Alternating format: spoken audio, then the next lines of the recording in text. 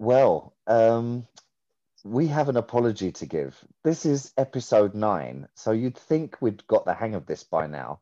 But basically, we'd clicked some buttons this week that makes our podcast sound a bit weird. And you have our absolute sincere apology that it's like this. But just know it will take us an equivalent amount of time to undo it. Just know it will never happen again. I'm really sorry, Des, and I'm sorry to the listeners. It's our sincere apologies to listeners.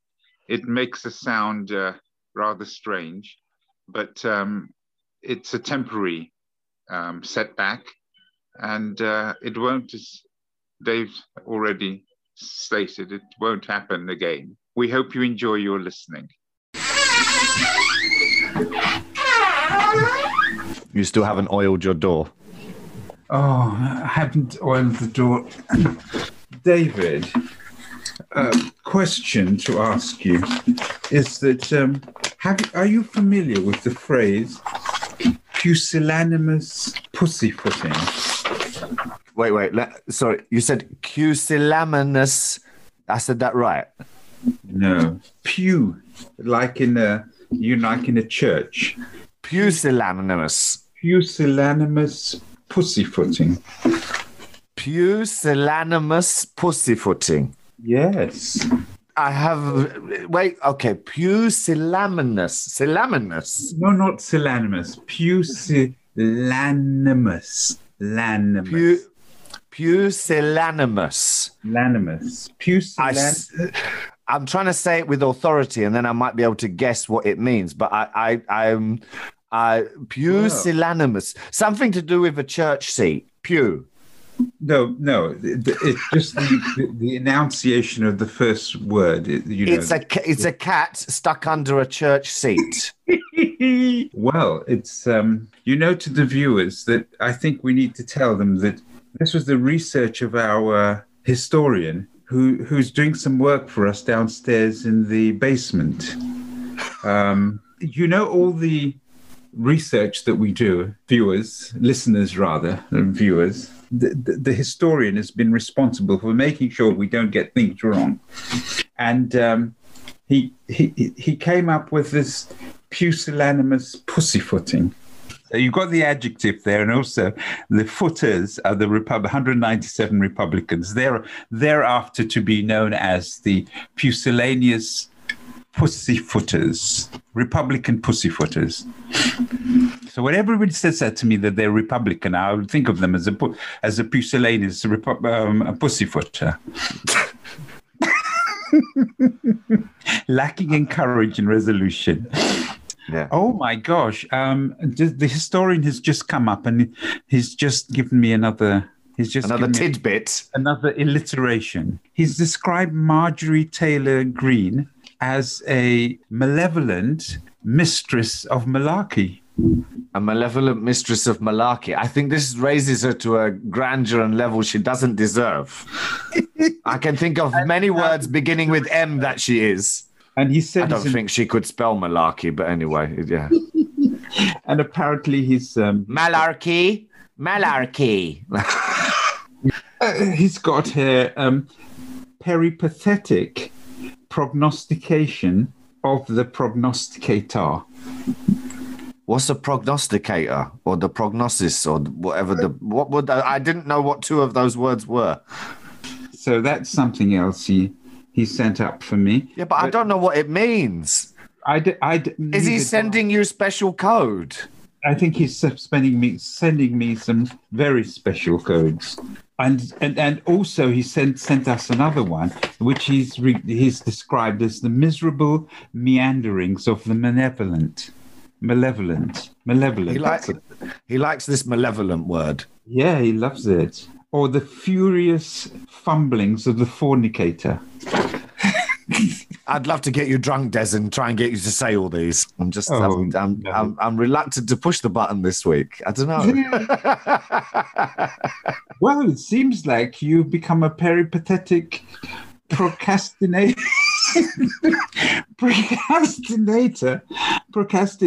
of the procrastinations. I feel like you should push the button this week, Des. I don't know. Yes, you go. Yes, okay. I've got this fictitious button that I'm about to push.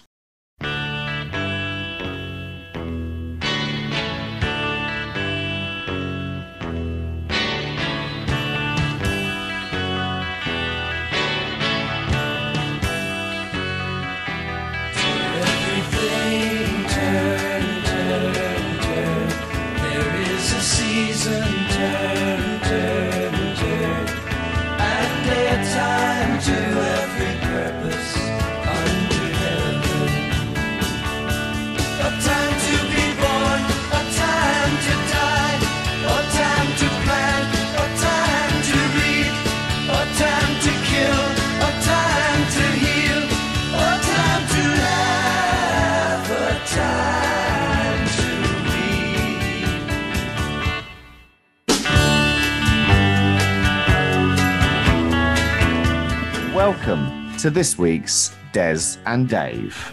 In America this week, 2 Republicans were fined $5,000 each for refusing to complete security screening. In an act of unity, Biden invited 10 Republicans to attend a COVID-19 meeting at the White House. The new Biden Defense Secretary sweeps out all 149 last-minute Trump appointees. And Democrats finally now control all the committees in the Senate. They hold the gavel. In other news, 11.5 million doses of the vaccine here in the UK have been put into the arms of those who need it. And Captain Sir Tom Moore, the ray of hope and the shine of optimism, sadly passes away this week. And the EU's Ursula von der Leyen describes the UK as a Brexit speedboat and the EU as an oil tanker. The metaphors have all been mixed. All that and more on this week's Des and Dave. Birds flying high, you know how I feel. Sun in the sky, you know how I feel. Breeze drifting on by, you know how I feel. It's a new dawn, it's a new day. It's a new life for me, yeah. It's a new dawn, it's a new day.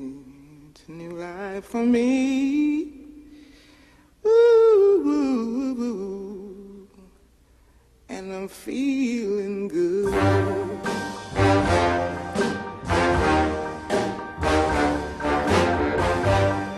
Fish in the sea, you know how I feel. River running free, you know how I feel. Blossom on the tree, you know how I feel. It's a new dawn, it's a new day, it's a new life for me. And I'm feeling good.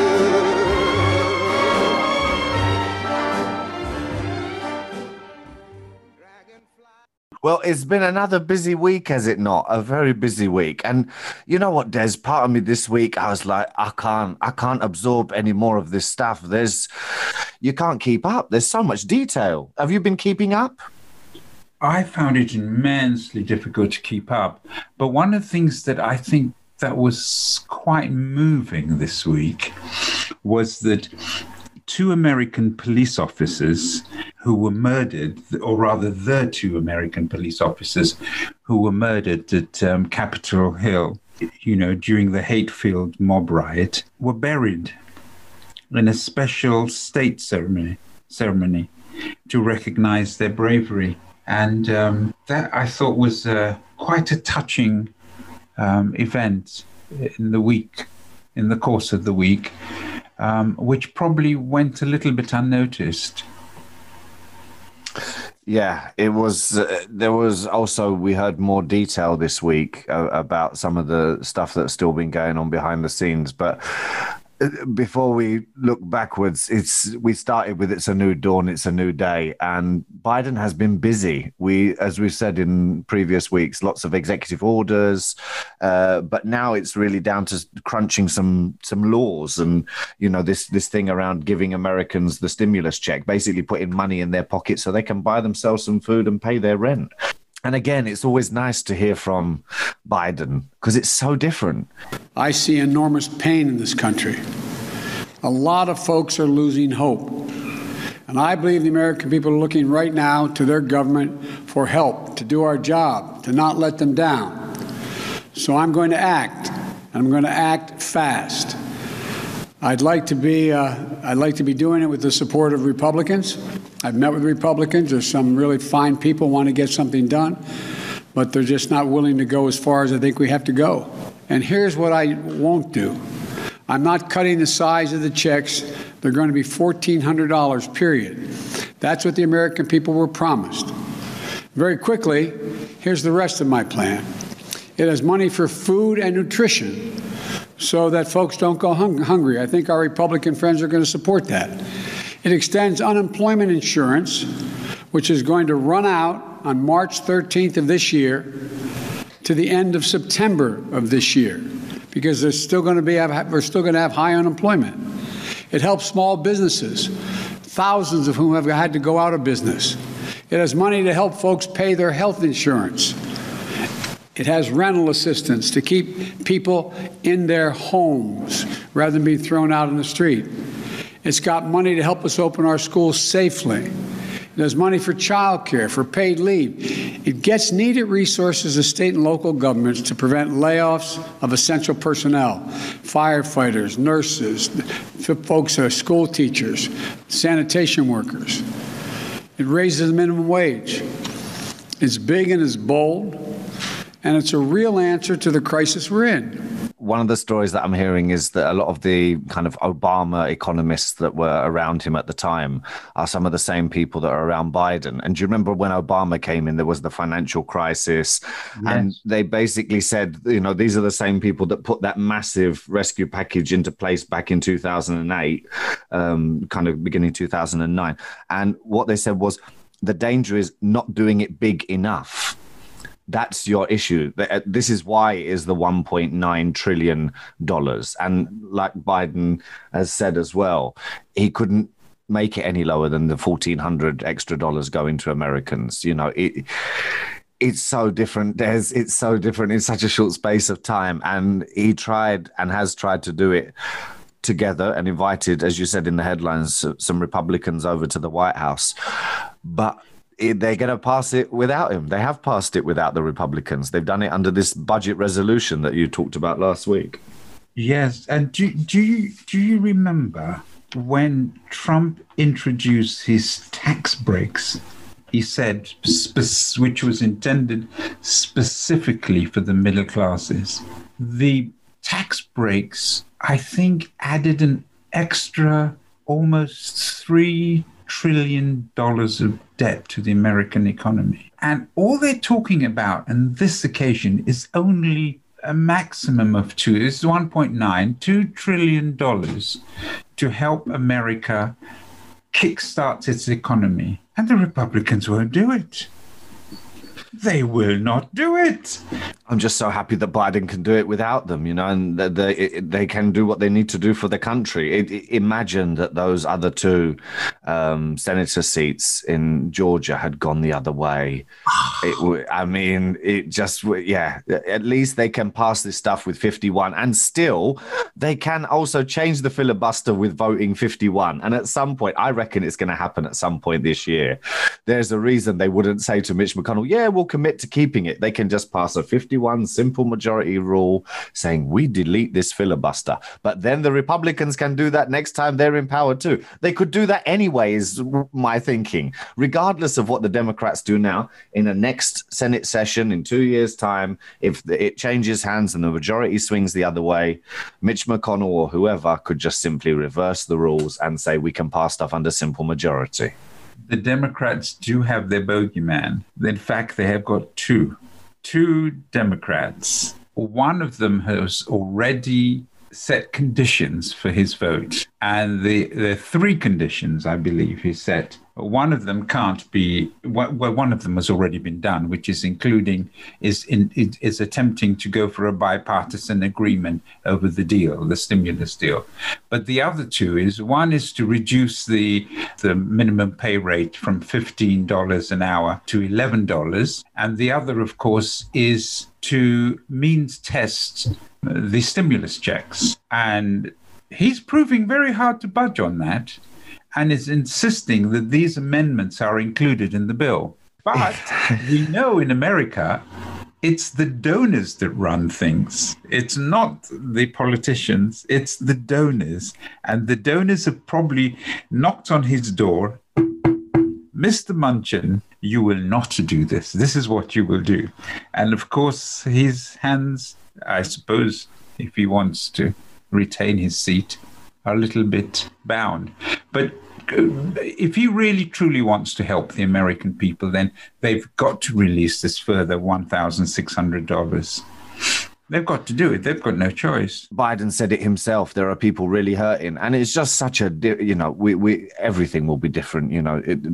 Biden is a dude of the people. Like we said last week, he likes to hang around on the rope lines and chat to real people. And I'm sure the real people he's able to Zoom with or chat with or however it's working at the moment are continuing to tell him, and he's continuing to be a president for all people, for all Americans. But talking of all Americans, and we usually refer to the president of the United States as the most powerful man in the world, yet to have woman, I'm sure one day, very soon.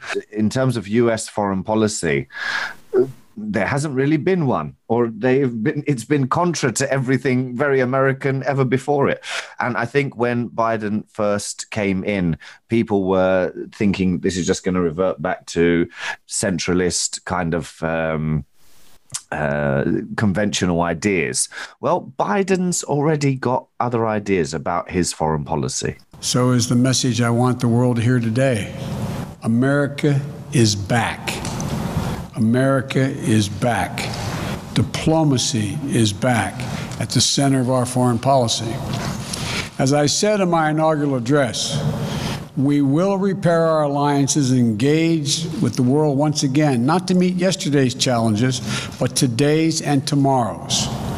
From the pandemic to the climate crisis to nuclear proliferation, challenging the will only to be solved by nations working together and in common. We can't do it alone. Though many of these values have come under intense pressure in recent years, even pushed to the brink in the last few weeks, over the past few days, we've been in close cooperation with our allies and partners to bring together the international community to address the military coup in Burma. There can be no doubt, in a democracy, force should never seek to overrule the will of the people or attempt to erase the outcome of a credible election. Working to ensure that humanitarian aid is reaching the Yemeni people who are suffering unendurable devastation. This war has to end. And to underscore our commitment, we are ending all American support for offensive operations in the war in Yemen, including relevant arms sales.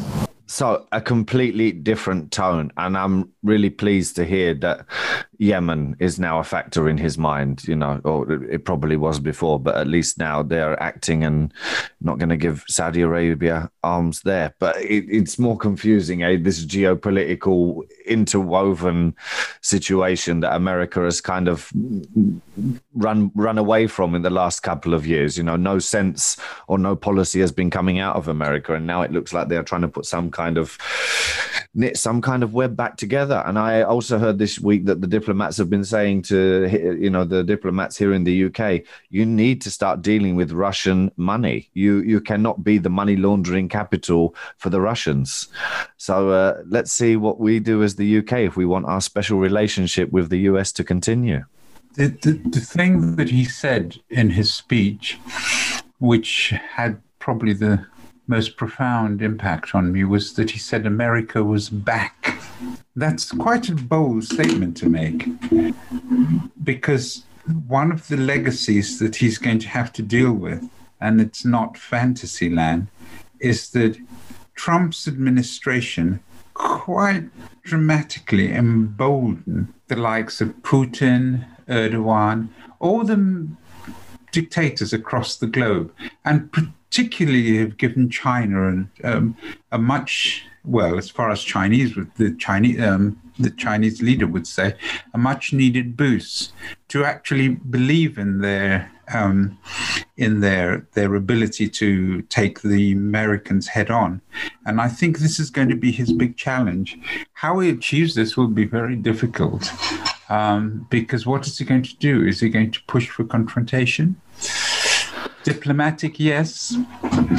I mean, beyond that. But things don't have to be confrontation, do they? I think ultimately it's money. And even That's true, yeah. But Biden mentioned what's happened over in Russia with the guy that's been thrown in prison there, and his main opposition guy, and what they're saying, the people around him, is they've given a list of prominent Russians to just not allow them in the country, seize their assets and so on.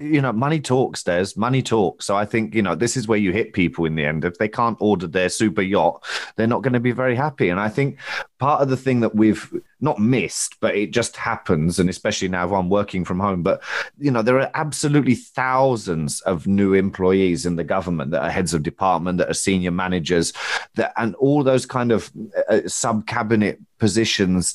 They're really progressive people. They are people that know what they are doing and were doing stuff towards the end of like Obama's time. And there's two particular individuals that are going to be joining the Department of Justice that were doing all sorts of stuff around police training and dealing with racism within police forces across America. Because remember, in the States, they're like little independent countries in and of themselves. And basically, when they left the White House before Trump arrived, they knew that Trump and his guys were going to get rid of all their stuff. So they've just brought it all back like that. But it takes time to, weave all these things in. But the important thing is it's happening. That accelerator is still being slammed. The difficulty is money plays such a central role in American politics itself, because most Americans know that it's the donors that determine the agenda in America, and even more so in the Republican Party. Asking other countries to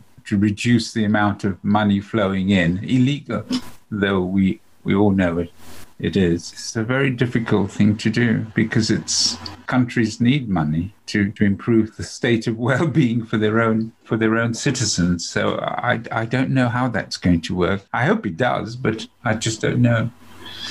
Speaking of money, and just things have been interweaving in my head this week. I've been reflecting, much on systemic racism around the world, and very much so in the sense of what's been happening with the vaccine, because very few developing countries have had any sight of any vaccine and won't do for some time, because the rich countries have bought it, and not just bought it for their populations, but their populations several times over. Canada this week bought 5 times the amount of just one of the vaccines for their population. 5 times. Everybody can be injected 5 times. I mean, I know there's wastage, but dear Lord, do they think they're, not able to count? There is so much inequality. And people cannot help where they are born, especially in somewhere like Yemen, who for absolute years, this is on the face of planet Earth. And where is the anger and the outrage for that? It exists, but it doesn't always make it to the prominency of the headlines. But you made a relevant point last week when you said that people are operating on a nationalistic basis. They are just considering the vaccine needs in their own country. But we don't have that kind of world. The world is global. People move around. The virus doesn't say, "Oh, I'm not going to cross the Atlantic to go to America from Britain." That's not the way it works. In reality, also, the virus moves with people's visits and migration and all the rest of it. That's how the virus moves from region to region across the globe. And the virus is a global problem. And one of the things I welcome from Biden is that he is immediately attempted to recognize it. Any solution has to be global. And it appears to be he's reuniting with all the global institutions of the world as a talking shop, as a means to debate how we can stem the flow of inequality. And I welcome that, because you just mentioned Yemen. Yemen's considered to be one of the poorest countries in the world. If we can't get it right in Europe, how the hell are we going to get it right in Yemen? They need the vaccine, as indeed do others. You can't hoard it. In the Republican Party, this kind of Trump base that has white supremacist, racists, the real hardcore in there. It's still not being dealt with. You still have this Marjorie Taylor Greene, who this week the Democrats had to do it for them. The Democrats had to show leadership and remove her from the committees. They gave the Republicans the choice. They chose not to. However, what the Republicans did do was for Liz Cheney, who had voted for impeachment of Trump and basically said what Trump did was wrong, and I'm really paraphrasing there, they had a secret ballot on whether or not she should remain in the leadership of the Republicans. And she won by 144 odd to 60. So at least we know that there's 60 hardcore nutters, but it was a secret ballot. It was a bit different. But this other woman, with her Jewish space lasers and her blatant racism, Obama was a Muslim. He studied the Quran. Even if he did, so what? Don't all these American politicians say, God save America, God bless America? Well, does it matter which God? But again, it's all lies. And her rebuke, sadly, is only from the Democrats holding sense. It's just horrific. And some of them this week were talking in the House chamber. There was Congressman Phillips, who really was examining his own preconceived ideas. I felt that the insurrectionists who were trying to break down the doors right here would spare us if they simply mistook us for Republicans. But within moments, I recognized that blending in was not an option available to my colleagues of color. So I'm here tonight to say to my brothers and sisters in Congress and all around our country, I'm sorry. I'm sorry. For I had never really understood, what privilege really means. How interesting, what privilege really means, huh? I very much agree with you about the Marjorie Taylor Greene. And what's at the center of her world are lies, half-truths, lies, more half-truths. She turns on a coin. I think I could probably best express her comments as to quote our historian, the miserable meanderings of the malevolent, because her words aren't designed to heal. They're designed to create even greater division and more hate. And you've got to recognize, and it's words, admittedly, but you've got to recognize the comments made the politician there when he said, perhaps I hadn't really realized what they were going through. Because there are going to be a lot of Democrat politicians who are going to be who have been badly scarred by the events of the Capitol Hill. And in fact, probably some Republican politicians have probably managed to carry away a notion with them that, oh, they're not going to hurt me. They wanted to hang Pence. Yeah, and they're still not dealing with the white supremacists. And this is Congresswoman Cori Bush. We can't build a better society if members are too scared to stand up and act to reject the white supremacist attack that happened right before our eyes. How can we trust that you will address the suffering that white supremacy causes on a day-to-day basis in the shadows if you can't even address the white supremacy that happens right in front of you in your house? Does your silence speak to your agreement? Is the question. In September of last year, the director of the FBI, Christopher Wray, said openly and privately in a meeting with Donald Trump that the biggest problem in America today comes from domestic terrorism. And it's not from the Black Lives Matter. It's not from the Muslim. It's white supremacists.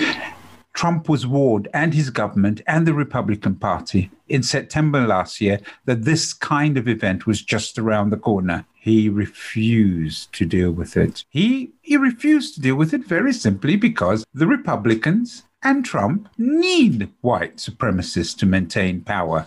And right now, as I understand, they are looking, the Republican Party that is, they're looking at more devious ways of suppressing the votes of people of color in America. The problem hasn't gone away. It's still there. And they're working on it. And what the Republicans have successfully done during the Trump administration was that quite a few of the governors across the states in America are probably Democrats, Republicans, and they are putting some really clever spins on illegibility for votes. In fact, in Georgia, just before the last election, I understood that unless you owned a car, you couldn't vote. But following on from hearing from some people that are speaking sense, at least, and explaining what they've seen, this is Ilhan Omar, who's also a Democratic congresswoman. This is about whether it is okay to hold an assault rifle next to members' heads in a campaign ad and incite death threats against them. This is about whether it is okay to encourage the murder of the Speaker of the House. As a survivor of civil conflict and civil war, I know political violence and political rhetoric does not go away on its own. This is about whether or not we will continue to be a peaceful and functioning democracy. The authorities, the FBI, have already managed to get hold of 260 odd or pressing charges against those. This has been the biggest manhunt since 9/11. The FBI, all the field offices are involved. It's churning through. And I think the strangest thing that I came across this week was that most of the people that were at the riot and the insurrectionists, most of them didn't vote, Desmond. Most of them did not vote in the election. Go figure. Go figure. I think the bit that really maddens me, not in a sense, but this is kind of, you swear an oath, right? To protect the Constitution and defend it and so on and so on. So if something is really trying to shake that Constitution, you are just ignoring it. Like, this is what you were sent there to do as senators, as Congress men and women, as the president, as the president's aides, as the cabinet secretaries. You all take this pledge. And if you are sent there to defend this pledge and you are not going to defend it now in the face of its biggest threat, what do you stand for? Milk tokens? I mean, this is a Republican Michael Steele. And here's what he said about his own party. Whether he sees himself a Republican anymore, I don't know. But he was a Republican, guys. He was a Republican. Lawrence, what the Republicans don't want you to know and talk about is what actually happened in the halls of that chamber. It wasn't just the knocking down of doors by those insurrectionists who stormed the Hill. It's what they did when they got inside. They defecated on the floors. They urinated on the walls. They disrespected their house, our house. And if you can't stand up for that, why are you even there? What will you stand up for? That's what America's asking tonight. This is not partisan. This is about I got to stand with the Republicans or I got to protect. No, this is about our country, our government, and the leaders that we charge to protect, serve, defend the Constitution. They defecated it outside the chamber doors. That doesn't matter to you? It's amazing. It is amazing. And you know what, Des? I know what they stand for. Tax cuts. And more. But this is the absurdity in the Republican Party right now. They don't know what to do. They don't know whether to, burble left or burble right or jump up and down. They are the headless beast, and it's nobody's party at the moment, I think, in reality. And you've got this strange situation where Trump's lawyers have left him. He's now got 2 new ones who couldn't even spell United States Senate twice in the same document, twice.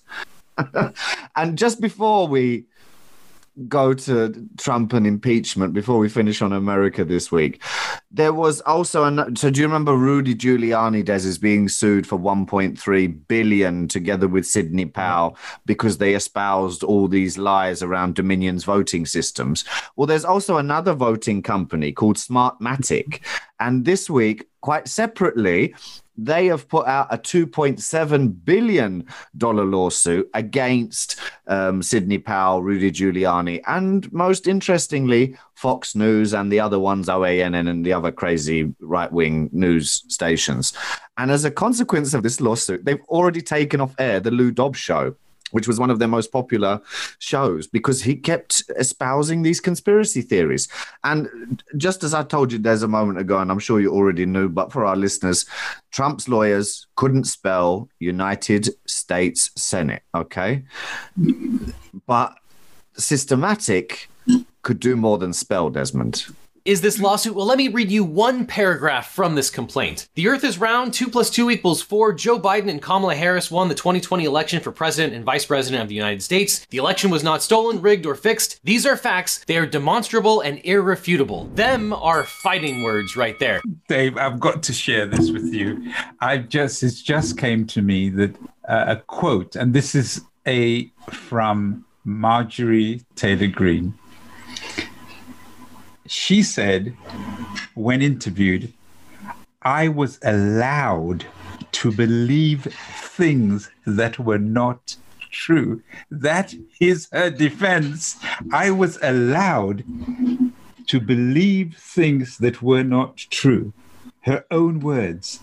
Yes, and she went on to say, I know 9/11 happened, as if it was revelatory. But it didn't happen before. It's now happened. Then it didn't happen. Then just lies.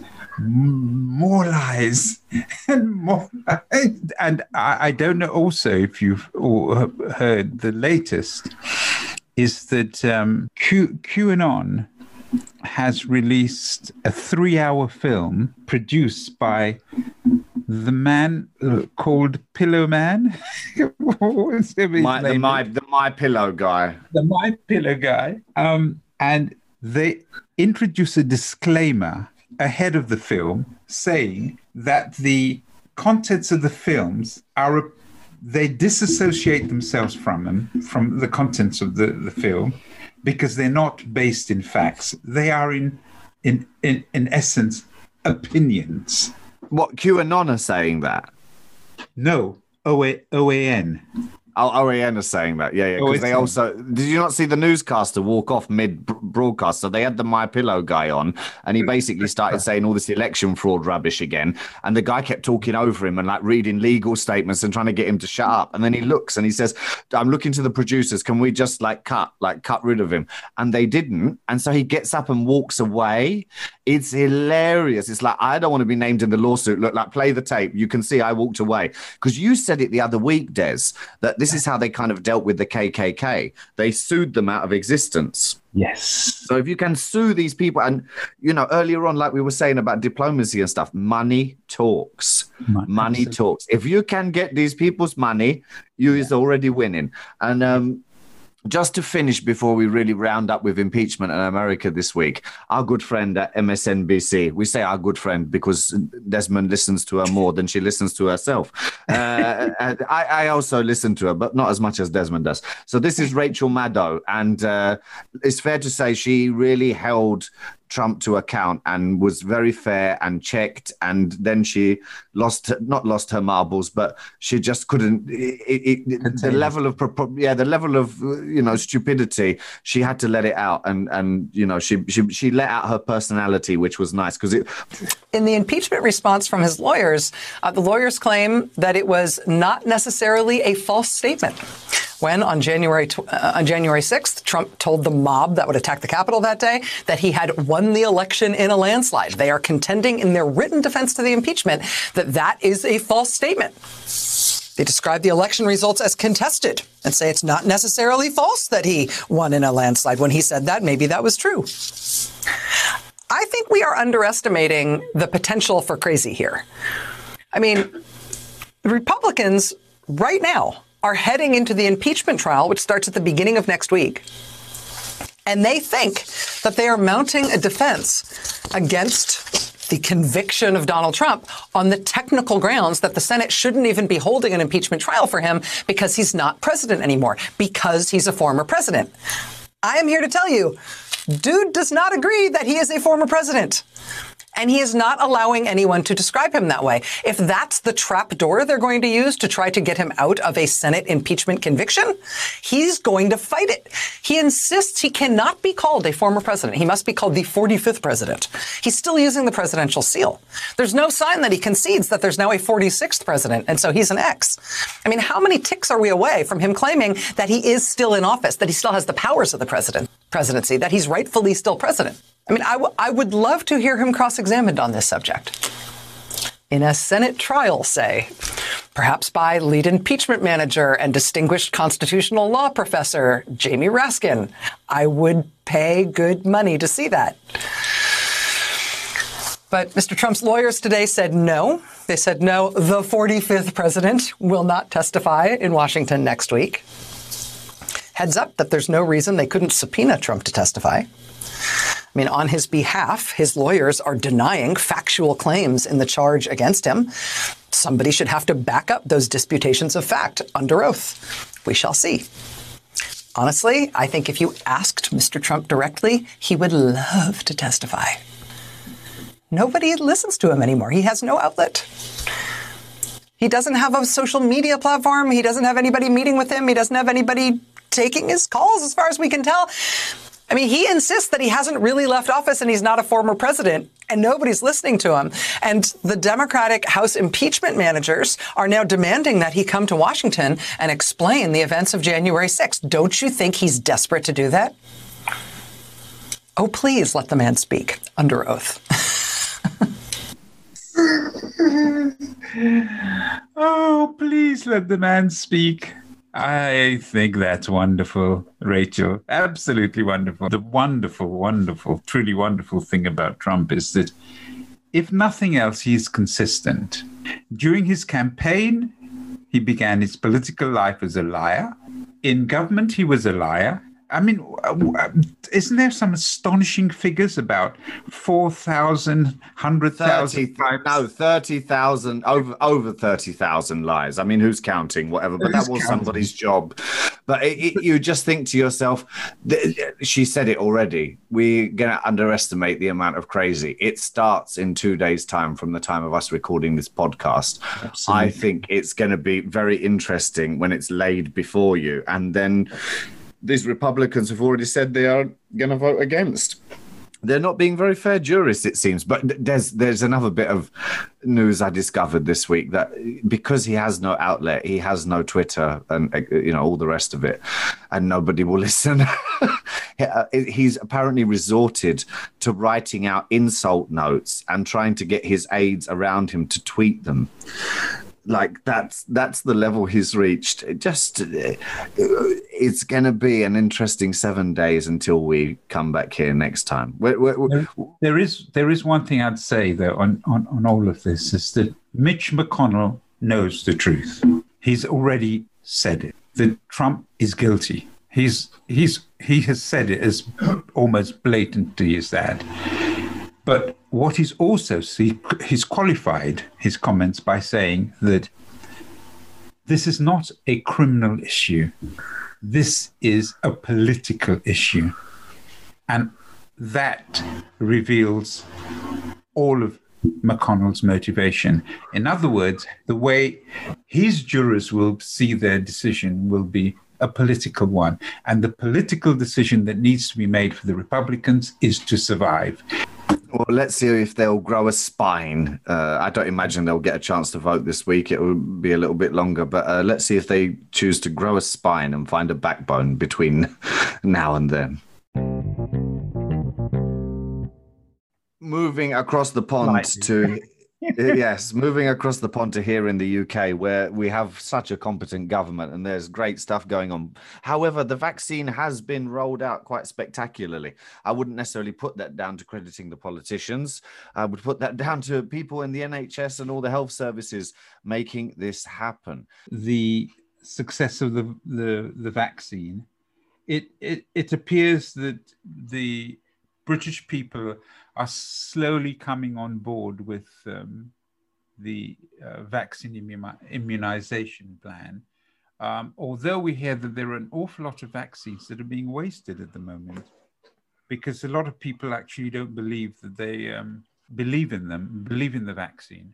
And it's requiring a lot of people coming out, particularly from the BAME community, coming out and demonstrating that they're happy to have the vaccine. That appears to be the biggest issue, actually. And the question, of course, being asked of government is, what are you doing to encourage these people to come on board with the vaccine? Because even medical people are saying, people from the people of color community are saying that they want to see the results of the vaccine after half a dozen months before they're convinced that they'll freely take it. So that appears to be one of the issues that's operating in Britain today. That's a part of the conflict with the EU over the Irish problem. Is the border still in the sea, or is it? There was the border stuff this week, because I don't know if you saw, the border guards had to be stood down at some of the ports. That's because right. They were receiving threats, and I mean, this is just everything we tried to avoid. And now the government, because they decided they want Brexit at any cost, of the price of Brexit is starting to bite, and already businesses have lost thousands, have loads of fishermen caught fish and seafood and whatever and can't sell it at ports. It's been banned and so on. And again, I don't think the government can lay its hopes only on the vaccine. There's more to this than that. And also, if we vaccinate ourselves, unless we close all our ports and our airports and all the rest of it, it still keeps coming in from places. The test 3 days before doesn't stop you getting it 5 minutes before you get on that plane. But there is also the other issue for Britain as well, is that it looks things look as if they're likely to work out rather well with the new American administration. But Biden's made it very, very clear that he wants Britain to rejoin the EU. He'd rather have Britain in the tent looking out than outside the tent looking in. And he's made his position very, very, very clear. But some good news, and as far as Brexit is concerned, Ursula's comment that no, you can't just say Ursula. You have to Ursula von der Leyen. Von der Leyen. It's a serious sounding name, man. Ursula von der Leyen, her comments has been rather generous to the British government, in as much as regarding them as reacting super quick to the purchase of what did she call them, a speedboat, and referred to her own European Union as an oil tanker, in terms and also praising Britain for the speed in which it dealt with the whole issue of purchasing the vaccine for its people, and was rather critical of her own people. So that was pretty generous. But the news also for Britain as well, as far as the economy is concerned, is that the expectation from the Bank of England is that Britain, post May this year, the economy is going to move forward very well. So says the forecast. But I think that the other bit of the news I heard this week was that they are being asked to prepare for negative interest rates. Like, I mean, that's unheard of, right? You take it to zero, but you don't go to minus. At the moment, they're being asked to change and check their IT systems, that if they put a minus number in, everything will still work. I mean, it doesn't mean that they'll all of a sudden start giving you your mortgage payments back, but it's very interesting because they've never done this before. It's like one lever they've never thought of. So the world is in flux, Des. The world is in flux. There's a lot of madness. I tell you what's really been very interesting, Dave. You could take a loan out and expect to pay, I don't know, it's the interest on loans is still relatively low. But you could expect over a, 3 year period, you can expect to pay, say, on a loan of 20 odd thousand pounds. You'd be expected to pay something in the region of, £600 in total, maybe a little less. It depends which institutions you go to. But a negative interest rate would imply if you took out a 10 grand loan, you'd only pay back 9,000 or whatever. Do you know what I mean? Because it's a minus interest rate. That's. but here's the sting in the tail, Dave. If you were to purchase, if you were to sink £20,000 into a savings bond, yes, of any kind, I wonder how much you would actually earn in. No, you'd lose money. That's the point. You'd lose money. So that grand that you get from someone's like that's why it's like, huh? How can you make it the minus?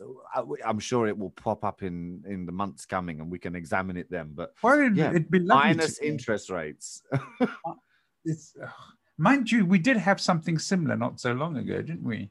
After the last collapse, we had minus rates on property. No, it wasn't. They weren't not necessarily the rates, but the decline. Not the rate, but the value. Yeah, and that's the next bubble to maybe burst as well. Anyway, we're not economists, but we could be, because it looks like you just say what you feel and make forecasts and Excel spreadsheets, and it all happens. Oh, Des, what are you rather than what are you predicting this week? Mm-hmm. What are you looking forward to this week? Oh, that's a very good question. What am I looking forward to? I think the unexpected. I think we can always watch the program Tales of the Unexpected. That's what I'm looking for, the unexpected. What about you? I don't know if I'm looking for the unexpected. I think I'm hopeful, a bit like an episode of Sesame Street where everything's laid out really clearly, that Jamie Raskin, who's one of the impeachment managers. So this basically means he's the lawyer in the room who's going to make the case against Trump and for impeachment. And he's a constitutional lawyer. He's a constitutional law professor. And already people might have heard him because he read out the initial, document for impeachment. And it's worded in very simple English, with the odd bit of legalese every now and again. So I just hope that the delivery, I think it will be a television moment. I think because they're going to put all the evidence, in the trial. They will replay certain video clips. They will highlight, they will draw lines and parallels between and timelines. And they'll say, what was Trump doing at this point in time? What was Trump doing then? What was he doing in this 3-hour window? So I just wonder, in the face of all that, whether you start getting Republicans go or run away from news crews, because they daren't answer any question. Like, how can you support this guy who did this? The detail and the tapestry is about to be woven. And I'm just looking forward to how well woven it will be.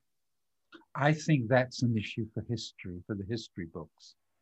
I don't think if they were able to get Trump on the stand, we'd have wonderful theater. You would have really enjoyed it. It still may happen. It still may happen. He's not going to do it. His lawyers will not permit him to go. But he may fire his lawyers, as we've seen. He says he fired them. They say they walked away. I mean, one of them's true. Yeah, he may fire his lawyers, especially since they can't spell. I don't actually believe that Trump believes in his, what does he call his geniosity? I don't believe he believes that. And I honestly think that he knows if he goes up on that stand, these lawyers will destroy him. He knows that. And he will never do that. Words, pure words.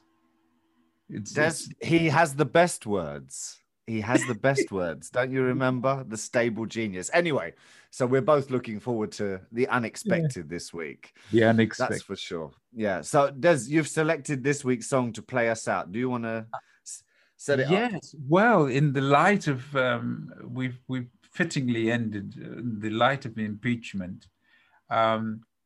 I think what's at the core of the story there is lies, more lies, a lack of truth. If we had that, if we had truth, if truth played a major part in the impeachment, then we'll get the deal we all wanted, which is a successful impeachment. This is Lucky Dubé with You Stand Alone. Catch you next week, Des. And you, Dave. Have a lovely time.